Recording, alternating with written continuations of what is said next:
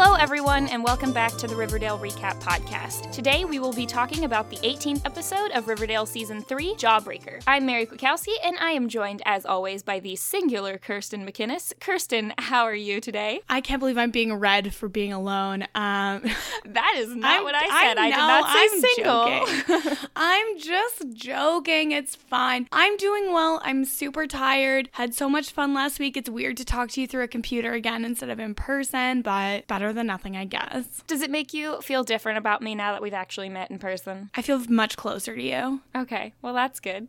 Why do you feel differently about me? I feel that you're taller. I hate that people know once they meet me. Well, I think it's different because most people that you meet from online, I think it's more common to meet people and think that they're shorter than you thought. But very few people have I ever met and thought they were taller. So you got I that hate going that. for you. I get that all the time. And I'm like, no, just think I'm short. Everyone, just think I'm little. I don't know. I like it. But yeah, so Kirsten and I met in Philadelphia this past week, and it was a smashing good time. We met a lot of other podcasters. Or actually, Kirsten probably knew everyone. I met a bunch of people for the first time. That's okay. No, I only met Colin for the first time. Oh, okay. I didn't know you met him too. So yeah, it was a good time. But we're back. We're Riverdaling it up again after a little bit of a hiatus. There was a, 2 or 3 week gap, between episodes? Yeah, it was a 2-week gap, and honestly, it was the perfect time for me to get a gap because I was so busy finishing up at my old job, getting ready to go on vacation and all of that. So it was nice because I probably wouldn't have been able to come in and you would have had to replace me, and now I get to just talk about all the episodes. It would have been fun to figure out who my replacement was going to be, though. I feel like it would have just been Hannah. I think it would have just been myself talking to myself. I would have recorded myself twice. It would have been really complicated, but it would have been a fun time. That sounds like a nightmare, and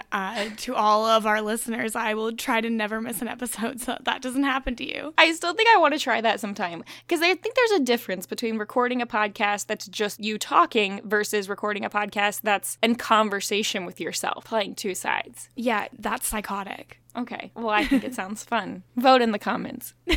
Tell us what you think. Psychotic or fun? Or both.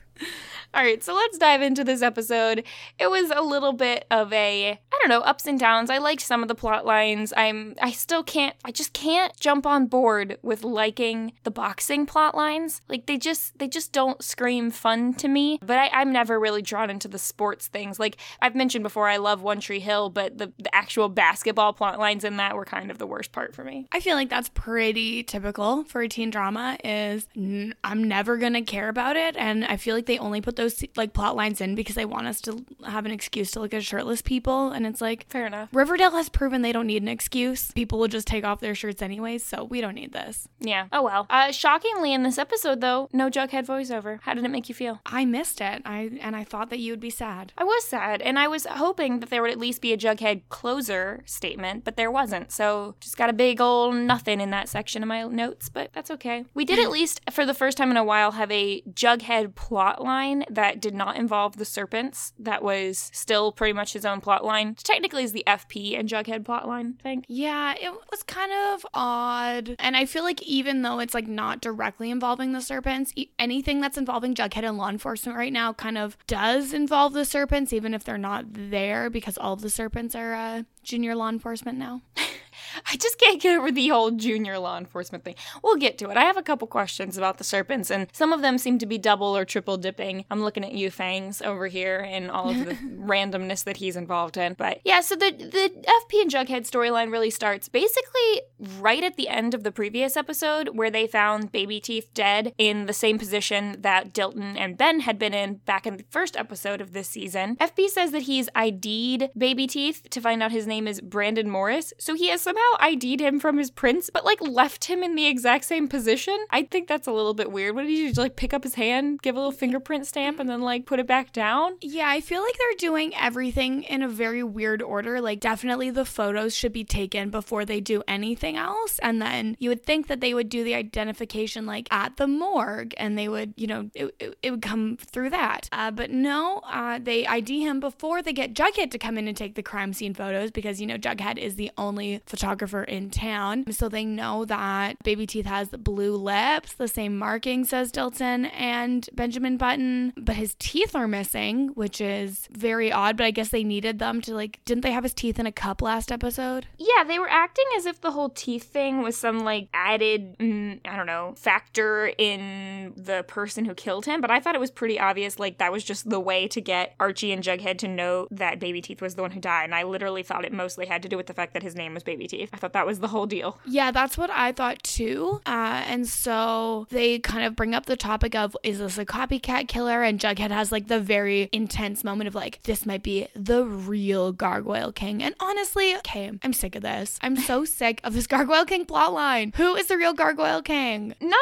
only that, but like, why does it matter? Like, it doesn't matter if this is the real Gargoyle King or not. Like, every killing could be from the real Gargoyle King or someone else. Like, I've seen nothing so far to make me believe this is the real one. I mean, I guess, like, was the real one the one who had killed Dilton and Ben? I mean, I think that's what we're led to believe, but like, we have no idea who the real Gargoyle King is, or even if there is a real Gargoyle King, which is just, I don't know, I'm just so sick of it. I cannot deal with this anymore. Funny when you think about the town of Riverdale and the fact that there were 2 kids who were killed at the beginning of this season, and they still have not caught the killer for them. And they don't care because he's not the star of the football team or apparently attractive, even though I still do not buy Jason Blossom as an attractive member of the team, but whatever. The sheriff wasn't the one who caught that killer either. That was Betty and Jughead. Yeah, at least someone caught that killer though. Yeah, that's true. And like the whole town was like, who did this, until the killer was caught. Apparently now Riverdale has gotten so used to death that they do not care. Yeah, okay, so that's something I wanted to bring up, is just throughout this episode, a lot of times we have the kids just like sitting around in that little lounge area in school, just casually talking about death and murder, like they don't care, and throwing into those sentences stuff about like shirtless boys or whatever. And I'm kind of sad with the fact that this is what the state of Riverdale has come to. It's just, they just don't care anymore. Like, it's Riverdale just so common day. Yeah, they're like, you know what? Just one child murdered?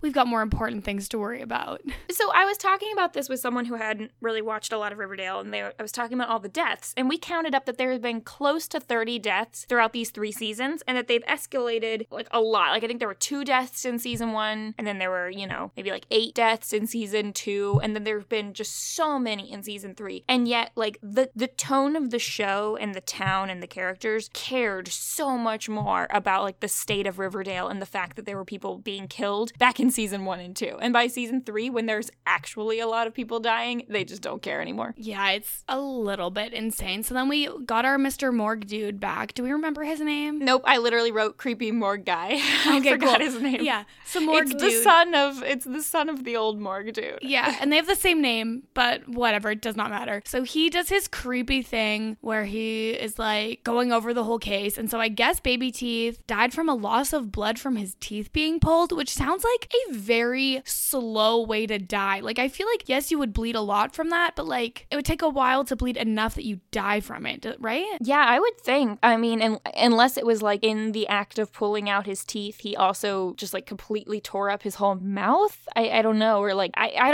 honestly don't really want to think about it. That was like the creepiest part for me, was seeing the dead guy on the table with the mouth stretched open. But they also dislodge a matchbook that they found in his throat. It looked like a metal matchbook. I don't know if that was just the way it looked. It didn't even look like a matchbook to me. It looked like a piece of scrap metal. And so when it turned out to be a matchbook, I was a little bit confused. And like, I feel like from watching so much like Criminal Minds and stuff, I should know what it means to like shove something down the throat of someone that's been murdered, because it's definitely like some psychotic behavior, but I have no idea. And again, Mr. Morgue dude is like, whoever did this isn't human. And it's like, it's just like what they said at the beginning of the season when they're like, this is true evil. Every murderer cannot be true evil. I'm pretty sure they said this about the Black Hood as well. I feel like they just have no concept of what evil is. And like, yes, murder is the worst thing that could happen to someone or whatever. If you call every murderer the definition of pure evil, you're really diluting what evil means. Yeah, it's a little bit much, and I'm kind of over creepy morgue dude in general. Yeah, he can go. So also, I'm pretty sure throughout this episode, we never really find out what the deal with the matchbook was. I mean, it led us to going to the Maple Club, which, if you guys don't remember, is the sex club that that Penelope Blossom owns that, I mean, I guess is just fine. I mean, I know those are legal, so I guess it's whatever. Yeah, so they go there and Penelope's like, oh yes, some ex-cons showed up, but they were charming, and she's just weird as usual. And Rosemary fulfilled his fantasy. Then randomly, some rabid dude just starts smashing stuff and grabs some broken glass, but FP knocks him out really quick and they lock him up. Now, I don't know about you. I thought this was Kevin Keller's dad at first. I thought this was Sheriff Keller. It looked a lot like him. I did not notice that, but that would have been literally so terrifying. I feel like this is the escalation where a few episodes ago, someone started kind of tweaking out and threw hot coffee on the waitress at Pops when they were on drugs. And now it's this episode is every single person who takes any Fizzle Rocks, which we apparently are calling G now, is going to be totally out of their mind. Yeah, I was very confused when they started talking about G because I thought that this was Jingle Jangle. I mean, I realized that does not start with the letter G, but I was very confused. But yeah, so a cheerleader at school then also starts going crazy and she's banging her head against a locker, and there is a sizable dent and a lot of blood on the locker, and I'm really surprised she didn't die straight up from doing that. Her friends say that she took some G also, which we see is just a Fizzle Rocks packet with a letter G written on it in Sharpie. So I guess it's just G is the next level of Fizzle Rocks and it is more intense. At least G finally sounds like something that would be a real drug, right, which is a big turn for Riverdale. I feel like it should have been a different thing if it's going to be called something else. Why are we calling the same thing by different name? Well, okay, this is what has always bugged me about Fizzle Rocks, is the fact that they established that Fizzle Rocks are just candy. They're like Pop Rocks, but they've just now also become drugs. Mm-hmm. And it's very confusing. It would be like if we had lollipops and then we still, instead of calling the drug something else, we just still called it lollipops. It's very confusing. I'm glad that they're just using the packaging now, but calling it something else. And we find out later that the G stands for gargoyle, which no joke could have figured that out. I kind of figured the minute they said G, right? Yeah. So everybody basically is foaming at the mouth and then becoming very enraged is what appears to be happening when they take It's they're G. on bath salts. Right, which is what FP says. He thinks that they're either it's a bad batch or that they're cutting the Fizzle Rocks with bath salts or something else now. So that's happening. And meanwhile, FP catches another guy at Pops who's also going crazy. And so they've got 3 people locked up. Actually, I don't think they ever locked up the cheerleader. I think they just took her to the doctor. So okay. Jughead's did she take something? Take her to the infirmary. And I'm this person is so far past what a school infirmary could do. Take her to the hospital. Yeah, school nurse, they pretty much are oh, here's some ginger ale, lie down if you feel sick to your stomach, otherwise here's a Band-Aid or an Advil. That is pretty much the max that school nurses can do. Now, I am just going to preface this by saying that is my experience with school nurses. I am sure that they do a lot more, and if you are a school nurse, this was not meant as an insult. No, they're still a nurse. They're still incredible, but I would assume that whatever school board they work for doesn't really empower them to use the full range of their skills. I also feel like school nurses are a dying breed. Are schools they? Don't really have. I never had a nurse at any school I went to ever. I definitely did, but I mostly, like I said, went to the school nurse when it was I scraped my knee or I jumped off the swing set and knocked the wind out of me or something, or lost a tooth. A lot of losing teeth, a lot of little kids in kindergarten wetting their pants. There's a lot of that. That sounds like literally a miserable job, and if you are a school nurse, we're with you. I used to go to the school nurse in high school when my allergies were really bad, just to get out of PE. I would just go there and lay in the dark, and it was really nice. That sounds incredible. I definitely abused the go to the school nurse power more than I utilized it for good. I used it for evil. I'm sorry. Honestly, I apologize. I admire that. Yeah. Anyway, so then we get a little clip of Jellybean playing Griffins and Gargoyles with Joaquin's brother. Forgot his name. It's Freddie or something. I don't remember. I forgot Joaquin had a brother. Yeah, it was that kid that Archie adopted. What was his name? Anyone remember? Oh, couldn't tell you, but couldn't tell you either. But he's Joaquin's brother, and he's creepy. I love the fact that she's wearing elf ears and a hat. That well, I feel like her hat was almost reminiscent of the Jughead hat, but a little bit, but with the long Santa Claus. And the ears were super creepy. And then friggin' Joaquin's brother's just in a newsy hat. It was also the first time that Jellybean has looked her age. She looked like a little kid here, as opposed to I a almost tough didn't kid. Even recognize her because I got so used to her just dressing up and acting older than she is. How old is Jellybean supposed to be? I think she's supposed to be in the vicinity of 12-ish, give or take a year or two. Yeah, she actually looked 12 here. Right. Whereas she was looking more 15 or so before. So anyway, not 100% sure. So then they talk to the first guy again who they had locked up, and he's telling us that he got the G from Kurtz, which, like, they figured anyway. The second guy also says that he got the stuff from Kurtz, and that Kurtz is, like, being more aggressive than usual, trying to deal these drugs. Again, I don't really think it was answered in this episode of, like, why is Kurtz trying to make all these people go crazy? I don't think he has, like, an outcome. I don't know what he wants. I just assume that he's very upset over what happened in the last episode with, like, the apartment building and the drug bust. And he is like, I'm gonna get my revenge by dealing drugs even harder than before. Yeah, I guess. And then I'm gonna skip past some of this because basically there's a lot of, they get a call from the Maple Club. They go there. They find out that there was some preppy kids who, like, were waiting for a dealer, and they left a boxing flyer in the trash. It's basically just, oh, Kurtz is going to be dealing drugs at the boxing match. But, like, they didn't need this 3-step process to get there. So whatever. Anyway, so they go to the boxing match that's happening, and they catch Kurtz, and Kurtz is being super weird as usual, and he's like, oh, Baby Teeth was just the warm-up. It's all about the quest for your family to save the little princess. And they're like, what? And then Jellybean's in the forest with Joaquin's brother and sees the Gargoyle King. Yeah. I also like how they're immediately like, what did you do to Jellybean? Where I would have literally not put together immediately that Jellybean was a little princess because she acts like anything but a princess. Yeah, I mean, it was, I don't know, like, a lot of this episode, it kind of, like, made me feel like I missed something. What is with TV shows this week? Because Survivor did the same thing. I felt like I was missing an episode between this one and the previous one, and part of that might just be the break, but, like, as you can see, I have forgotten Joaquin's brother's name. I really should look this up. Why is the name Frankie popping into my head? Because he's little, and he looks like he would say, hi, mommy. Ricky DeSantos. So, Ricky is Joaquin's brother, and yeah, like, I couldn't remember, like, where we had left off with him. I guess that he just went back to working with Kurtz and stuff. But there's just, like, a lot of stuff of, like, Hiram was not in this episode, and neither was Gladys, and some of these other big plot lines we've been having have just kind of paused, and so I'm a little disjointed on, like, forgetting where Jellybean's relationship with FP and Jughead was at this time, so this is where we're at. It's very bizarre. Like, this episode felt out of place. Yeah. She also does mention earlier when she was playing in Pops that, like, oh, her parents don't mind if she stays out late because they're always busy. And I did kind of feel a little bad for her because, like, she is an 11 or 12-year-old being, like, used by her parents kind of, well, not her dad as much, but, like, used by one parent. Used by her mom as, like, a, partner in crime that's, like, way above her years, and it was a little bit sad. It definitely does make me think, like, was there ever a time when Jellybean actually did just, like, go to school and have a normal life? I mean, if it ever happened, it was when she was, like, very young. Yeah, sad. All right, so let's move on to the Archie/Veronica boxing plotline. Mostly Archie, a little bit of Veronica. So we start out in Archie's boxing gym, and all of the prison fight club survivors are sad about Baby Teeth, understandably, and they want to honor him in the only way they know how, which is with their boxing.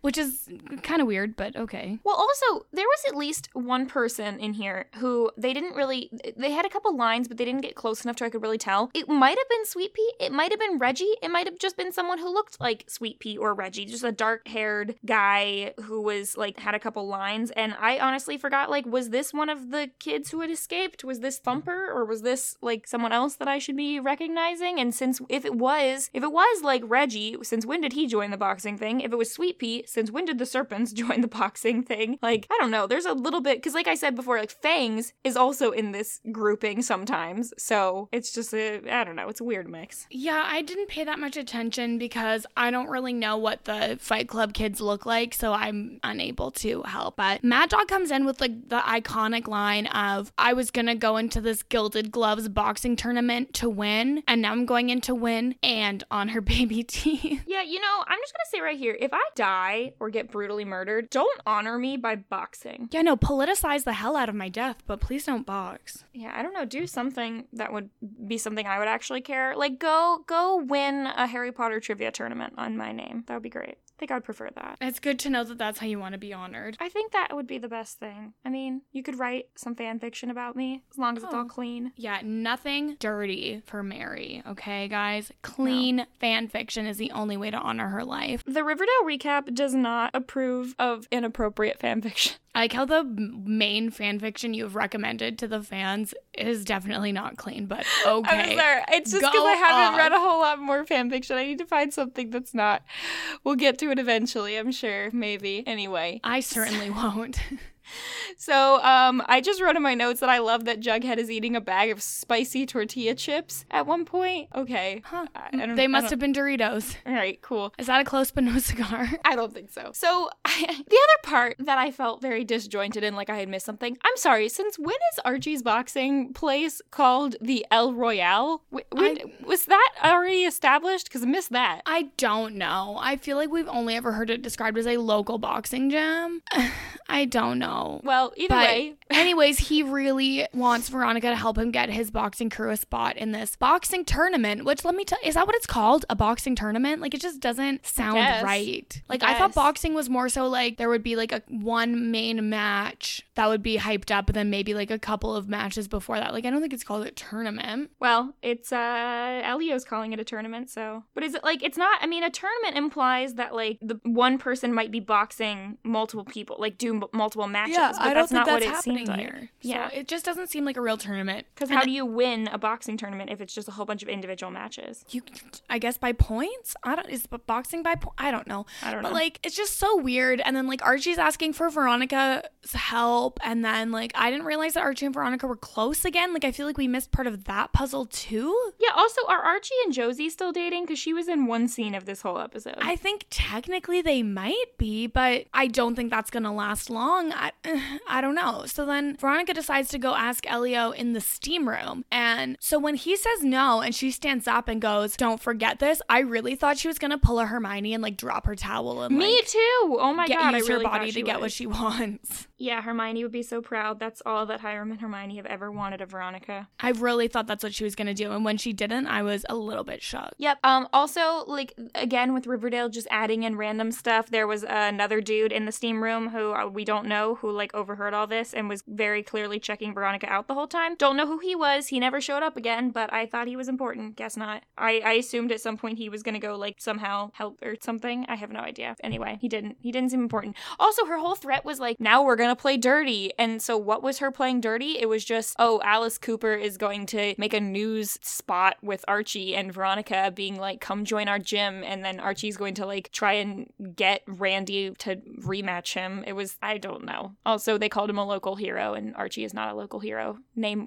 one time Archie's been a hero. They're like talking about the El Royale and they're like, Archie will train you and help you reach your fitness goals. And it's like, first of all, since when is Archie a personal trainer? Like, yes, he has abs, but like, I feel like he's followed other people's plans forever. Like, I don't think he's made his own plan. Like, he has his own trainer. And then also, like, I don't know, it just, why aren't they in school? Like, what are they doing? You know, I don't know. Twice in this episode, Betty was like, I've got to go to school. Since when? Because every time she even says she has to go to school, she just means I'm going to go talk to my friends in the lounge. So yeah, I would like to see them actually go to school. Nope, not gonna happen. So Elio's like, yeah, fine, Archie, you can fight him, but you need to be a middleweight class now. So okay, that was cool. There was also a really dramatic coin flip. Okay, and basically, and I'm sure that was like a fake coin that was heads on both sides. It was like it was a poker chip. So I don't know why there was a head on a poker chip to begin with, but whatever. And then so Archie's eating, and he's like, oh, I feel like Jughead, and I'm like, well, I don't know, you're not eating spicy tortilla chips, but okay. Well, yeah, and so then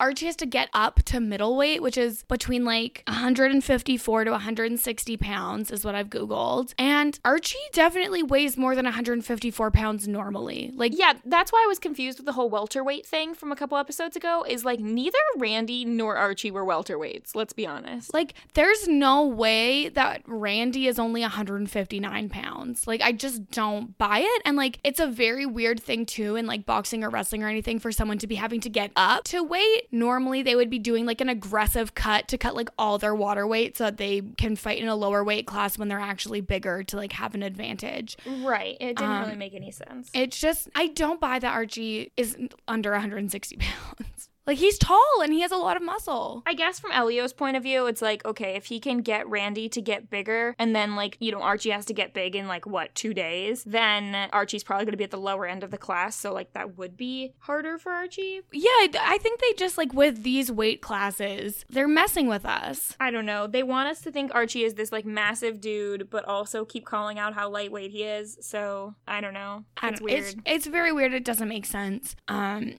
don't like it. Anyway, so then Mad Dog has discovered that Randy is taking some kind of powder to increase his fighting ability. It makes him strong, and apparently makes him into pure rage, is something Mad Dog says. Which probably is just that G stuff. Yeah, that's kind of what I was thinking at the time. And then Mad Dog's like, I've got to give you something to be able to actually fight it because you're not going to be able to do it clean. And Archie is so insulted. He's like, well, this made no sense for a couple reasons. First, do you think this was implying that he was giving him the same stuff, or was that something else? I think it must have been something along the same lines. It's probably like some sort of steroid, maybe. But then also, like, Archie never used it, and it wasn't even like we had a shot of him, like, contemplating using it in the middle of the fight or anything. No, Archie is just purely, I will not do drugs, which, like, that goes with the endorsement of this podcast, that we don't endorse drugs, but, like, Archie, stop being such a nerd. Well, I mean, I was fine with it. I just thought, like, it was wasted screen time, because if the whole point of putting something like that in thematically is that Archie needs to then later on, like, contemplate using it, but then decide against it. But instead, it just never came up again. Yeah, it was just like they needed to fill 2 minutes of screen time, and they decided that was how they were going to do it. Yeah, it's fine. So Archie takes the boys on a run to the gravestone of seeing Baby Teeth so they can again be like, we're doing it for Baby Teeth. That's when I wrote, why is Fangs here? Is he part of this? Okay, whatever. Yeah, I guess Fangs is a boxer now, but like,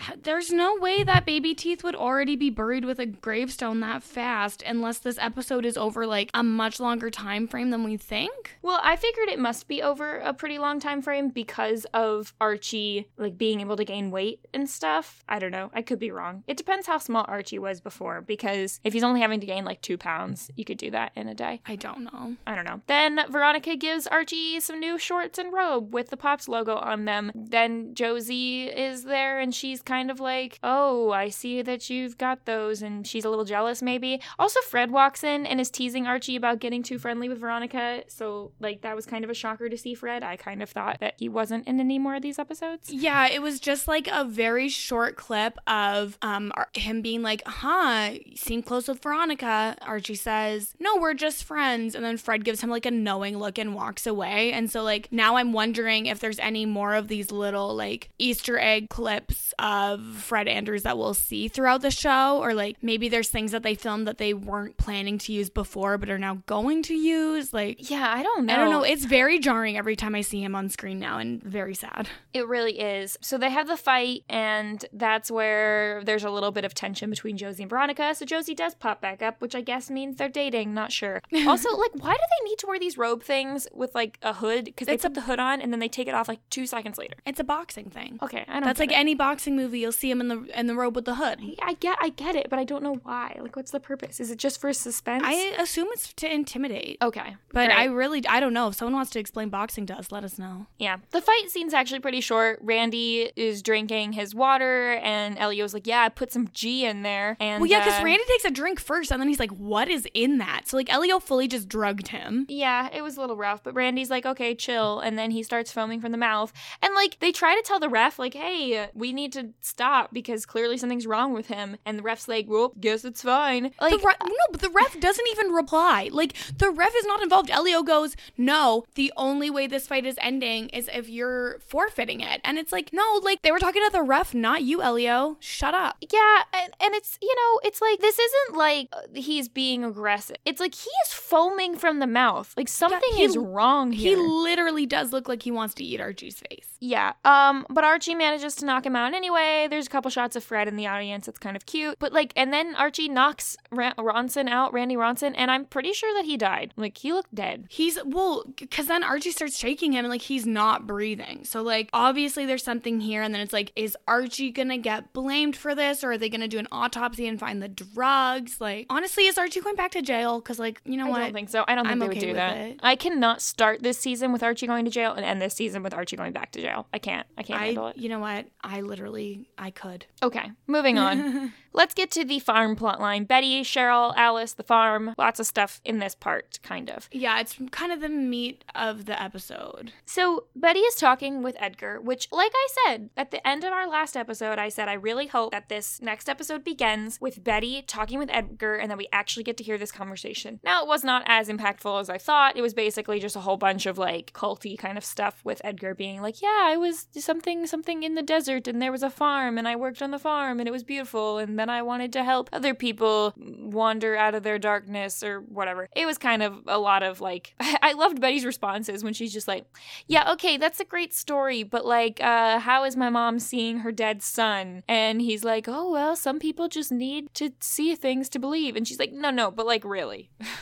Like, yeah, how is she seeing him? Yeah, it's cool that Betty doesn't back down, but also, like, she should know that this is not the effective way to get information in this situation, and I'm increasingly annoyed with her not handling the farm properly. Yeah, but I think this is one of the episodes where I identified most with Betty, of just, like, not taking, like, she's just very stone cold through a lot of this episode, and I feel like that's how I would get if I was at this point in the season with Betty, of trying to figure out what's going on with the farm, and then just, like, giving up. So I feel like that's how I would feel. Yeah, but like, she just needs to be more strategic. Yeah, she does. So Cheryl's still part of the farm. She's hyping it up in school, and we get a couple shots of Cheryl and Kevin, Fangs, and Evelyn walking down the school hallway, all dressed in white. I don't know when the whole white thing started. I guess at the end of the Heathers episode, they were all wearing white, but like, since when has this been a thing? I guess it's just like the all-white aspect of the farm is now comfortable in the school after the Heathers episode.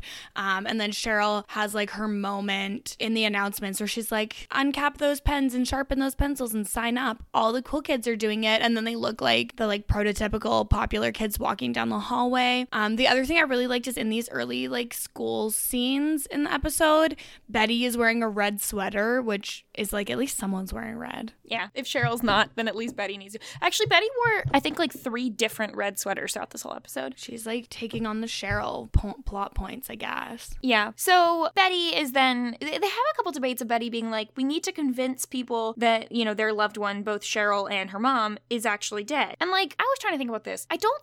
It's hard to tell whether or not Cheryl and her mom really do believe that their loved one is not dead, or if they're just like, they sort of understand they're talking to like a fake person or like a vision, but they're okay with it. It kind of goes both ways. Like, Alice seems to be a little bit like, why won't you just let me heal? And Cheryl seems to be like in denial and like thinking Jason is alive, kind of. Yeah, I would like to see the mechanism of how they do this. I would too. I mean, from what we've seen before, we think it might have something to do with the mushrooms, potentially. It might not, but I guess we'll find out probably in the next couple episodes. So then Tony is kind of upset about this whole thing, and so Betty is like, oh, well, we just need to show Cheryl that Jason is actually dead. So here, show Cheryl this video of her dad shooting her brother, which I'm 99% sure Betty had promised to delete this video back in season 2 when they were using it to like get FP out of jail. Also, I kind of thought that Cheryl had watched this video before, but they make it seem later like Cheryl has not actually watched the video. Yeah, I'm a little unclear on that too, but like, also it's just messed up to have that. Yeah, I thought it was a little bit of a low blow, personally. Like, it's just not okay. Yeah. So Tony eventually does show the video to Cheryl, and Cheryl basically says that she thinks it's fabricated, and that she, you know, has actually seen and talked and hugged Jason, and so she's kind of just still in that mode. Betty also talks with her dad. Like, why are they talking to her dad again? Like, why? Why do they keep bringing Hal back into this show? I'm sick of it. He's in jail. He's a murderer. We're done with him. Like, just be done with him. Also, what kind of jail is he in? Like, what is this? This is like a TV prison. Like, there is no way that someone is in this like creepy dark jail but still looks as like clean cut as him and like showered, and like also has a big glass wall that he can talk to people Yeah, through. they have him in like the Hannibal Lecter type cell from the like insane asylum that he was in, and it's like, Hal is no Hannibal Lecter, thank you. Yeah. So Betty then asks her mom if her mom is engaged with Edgar. Where did this come from?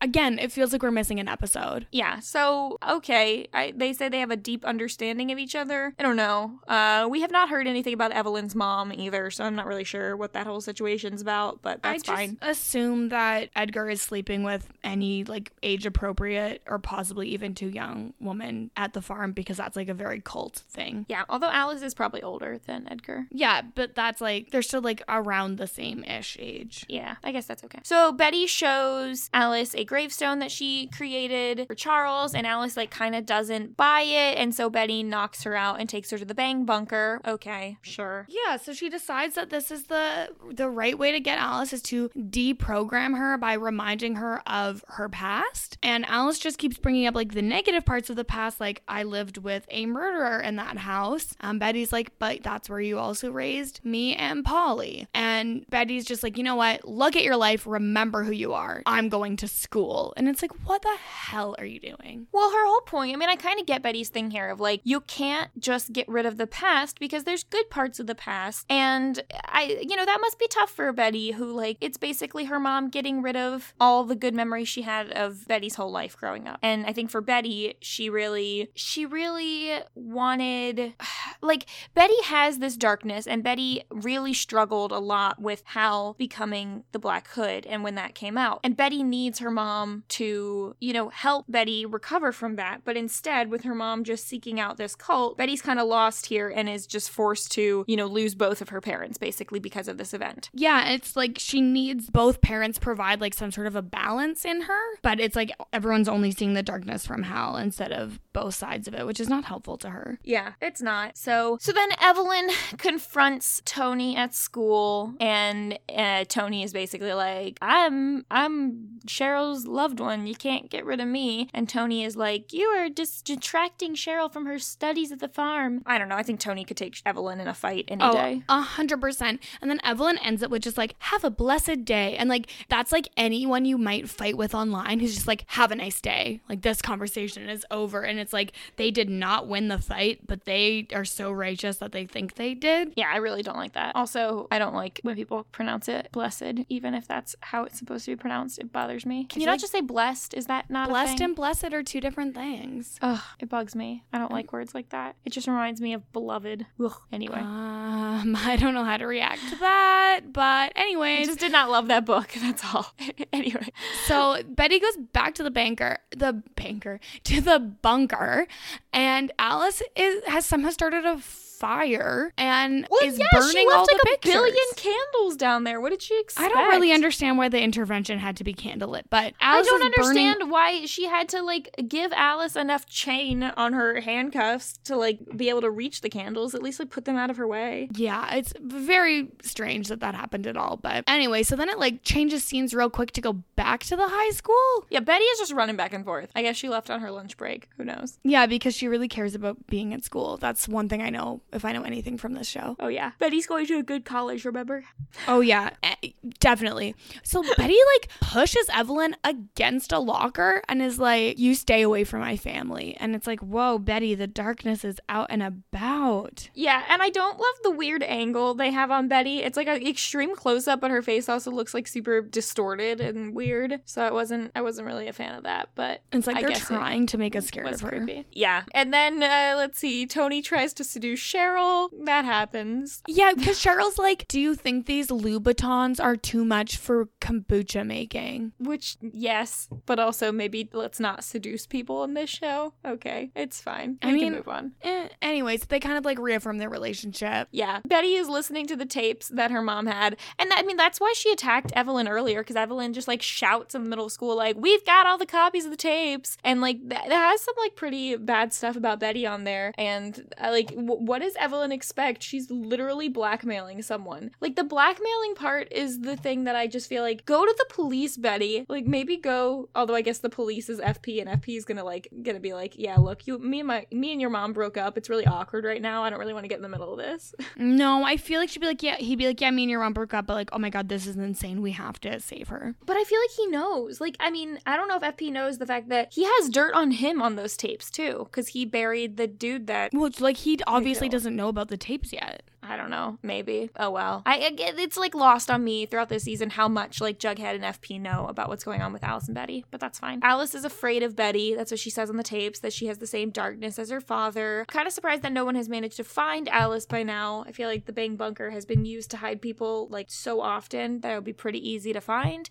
Fangs definitely knows where the Bang Bunker is, so he could have told Evelyn if he's part of the farm. Yeah, because Fangs, by the way, not only is he part of the Serpents and the fighting club, he's also part of the farm. So Fangs has become just like that background character who's in every scene. Yeah, I really don't understand what's going on with Fangs. It's fine though. So Betty confronts Edgar again and is like, why are you turning Alice against me? And he's like, dude, like, you've been kind of creepy. Your mom has every reason to fear you. And that's kind of has a good point. And then I mean, I feel like he doesn't have a good point. He's just like pulling all this culty BS on her and it's just working. Yeah, but I don't know. Maybe it's just because I've seen shows and movies like this, but like maybe this is the kind of thing where Betty just needs to take a step back and Alice will eventually realize that this place is culty and weird. I mean, maybe not, but I don't think that's how cults work. no, but she did, like, by the end of the episode, Betty has kind of shut down and is just like, yeah, it's fine. Alice can do whatever she wants. Well, it's because she's come up with a new plan by the end of the episode. I mean, I guess. I don't know how much of a new plan this is. The new plan is basically that Cheryl tells Tony that Evelyn, like, needs to make a choice between the two. And then so I guess Tony, under Betty's advisement, like, fake joins the farm. So, yay, just another person infiltrating the farm. I mean, how long do you think it's going to be until Tony, like, realizes that her dead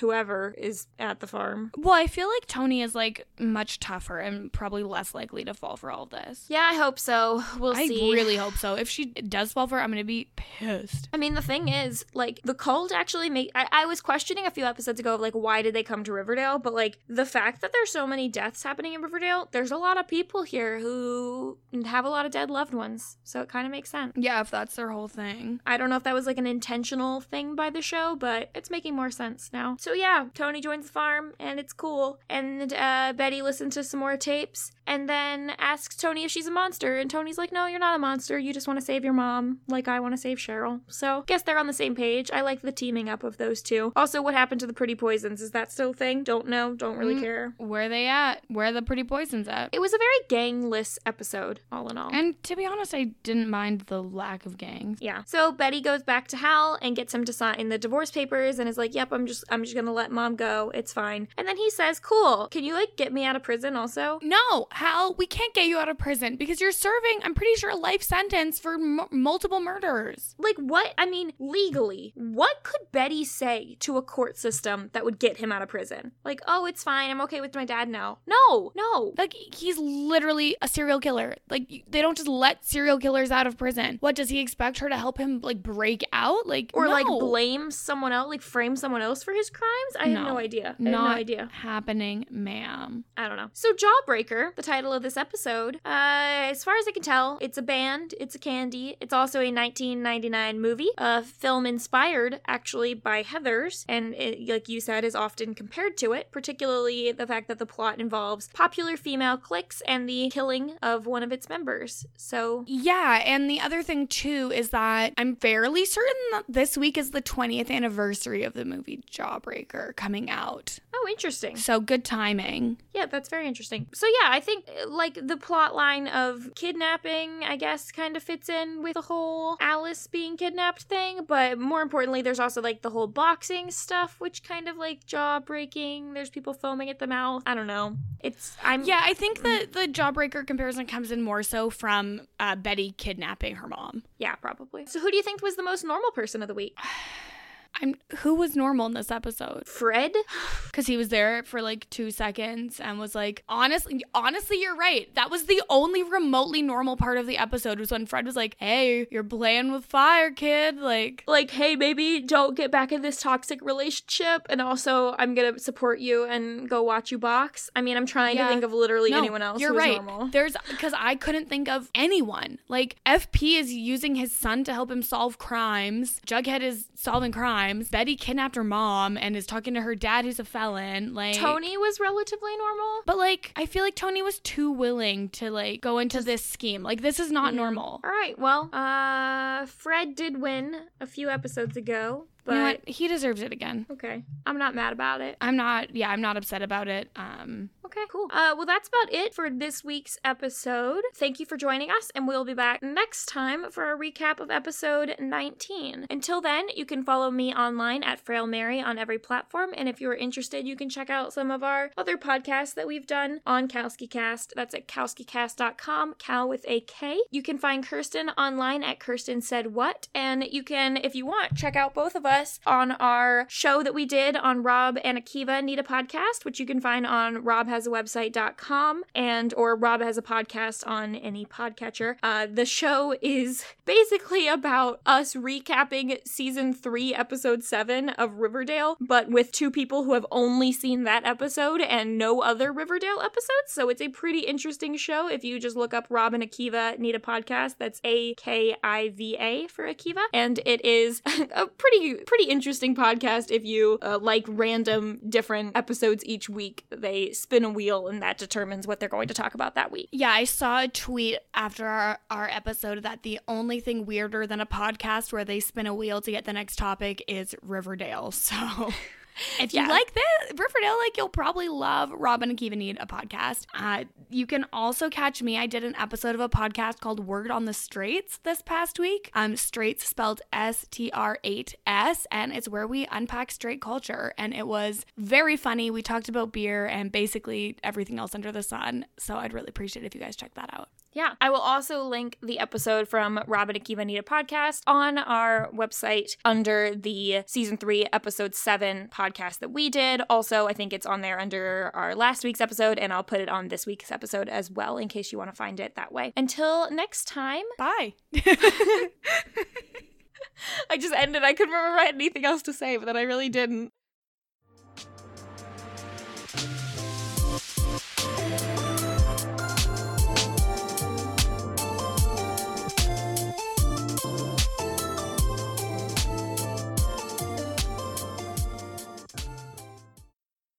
They're like, what?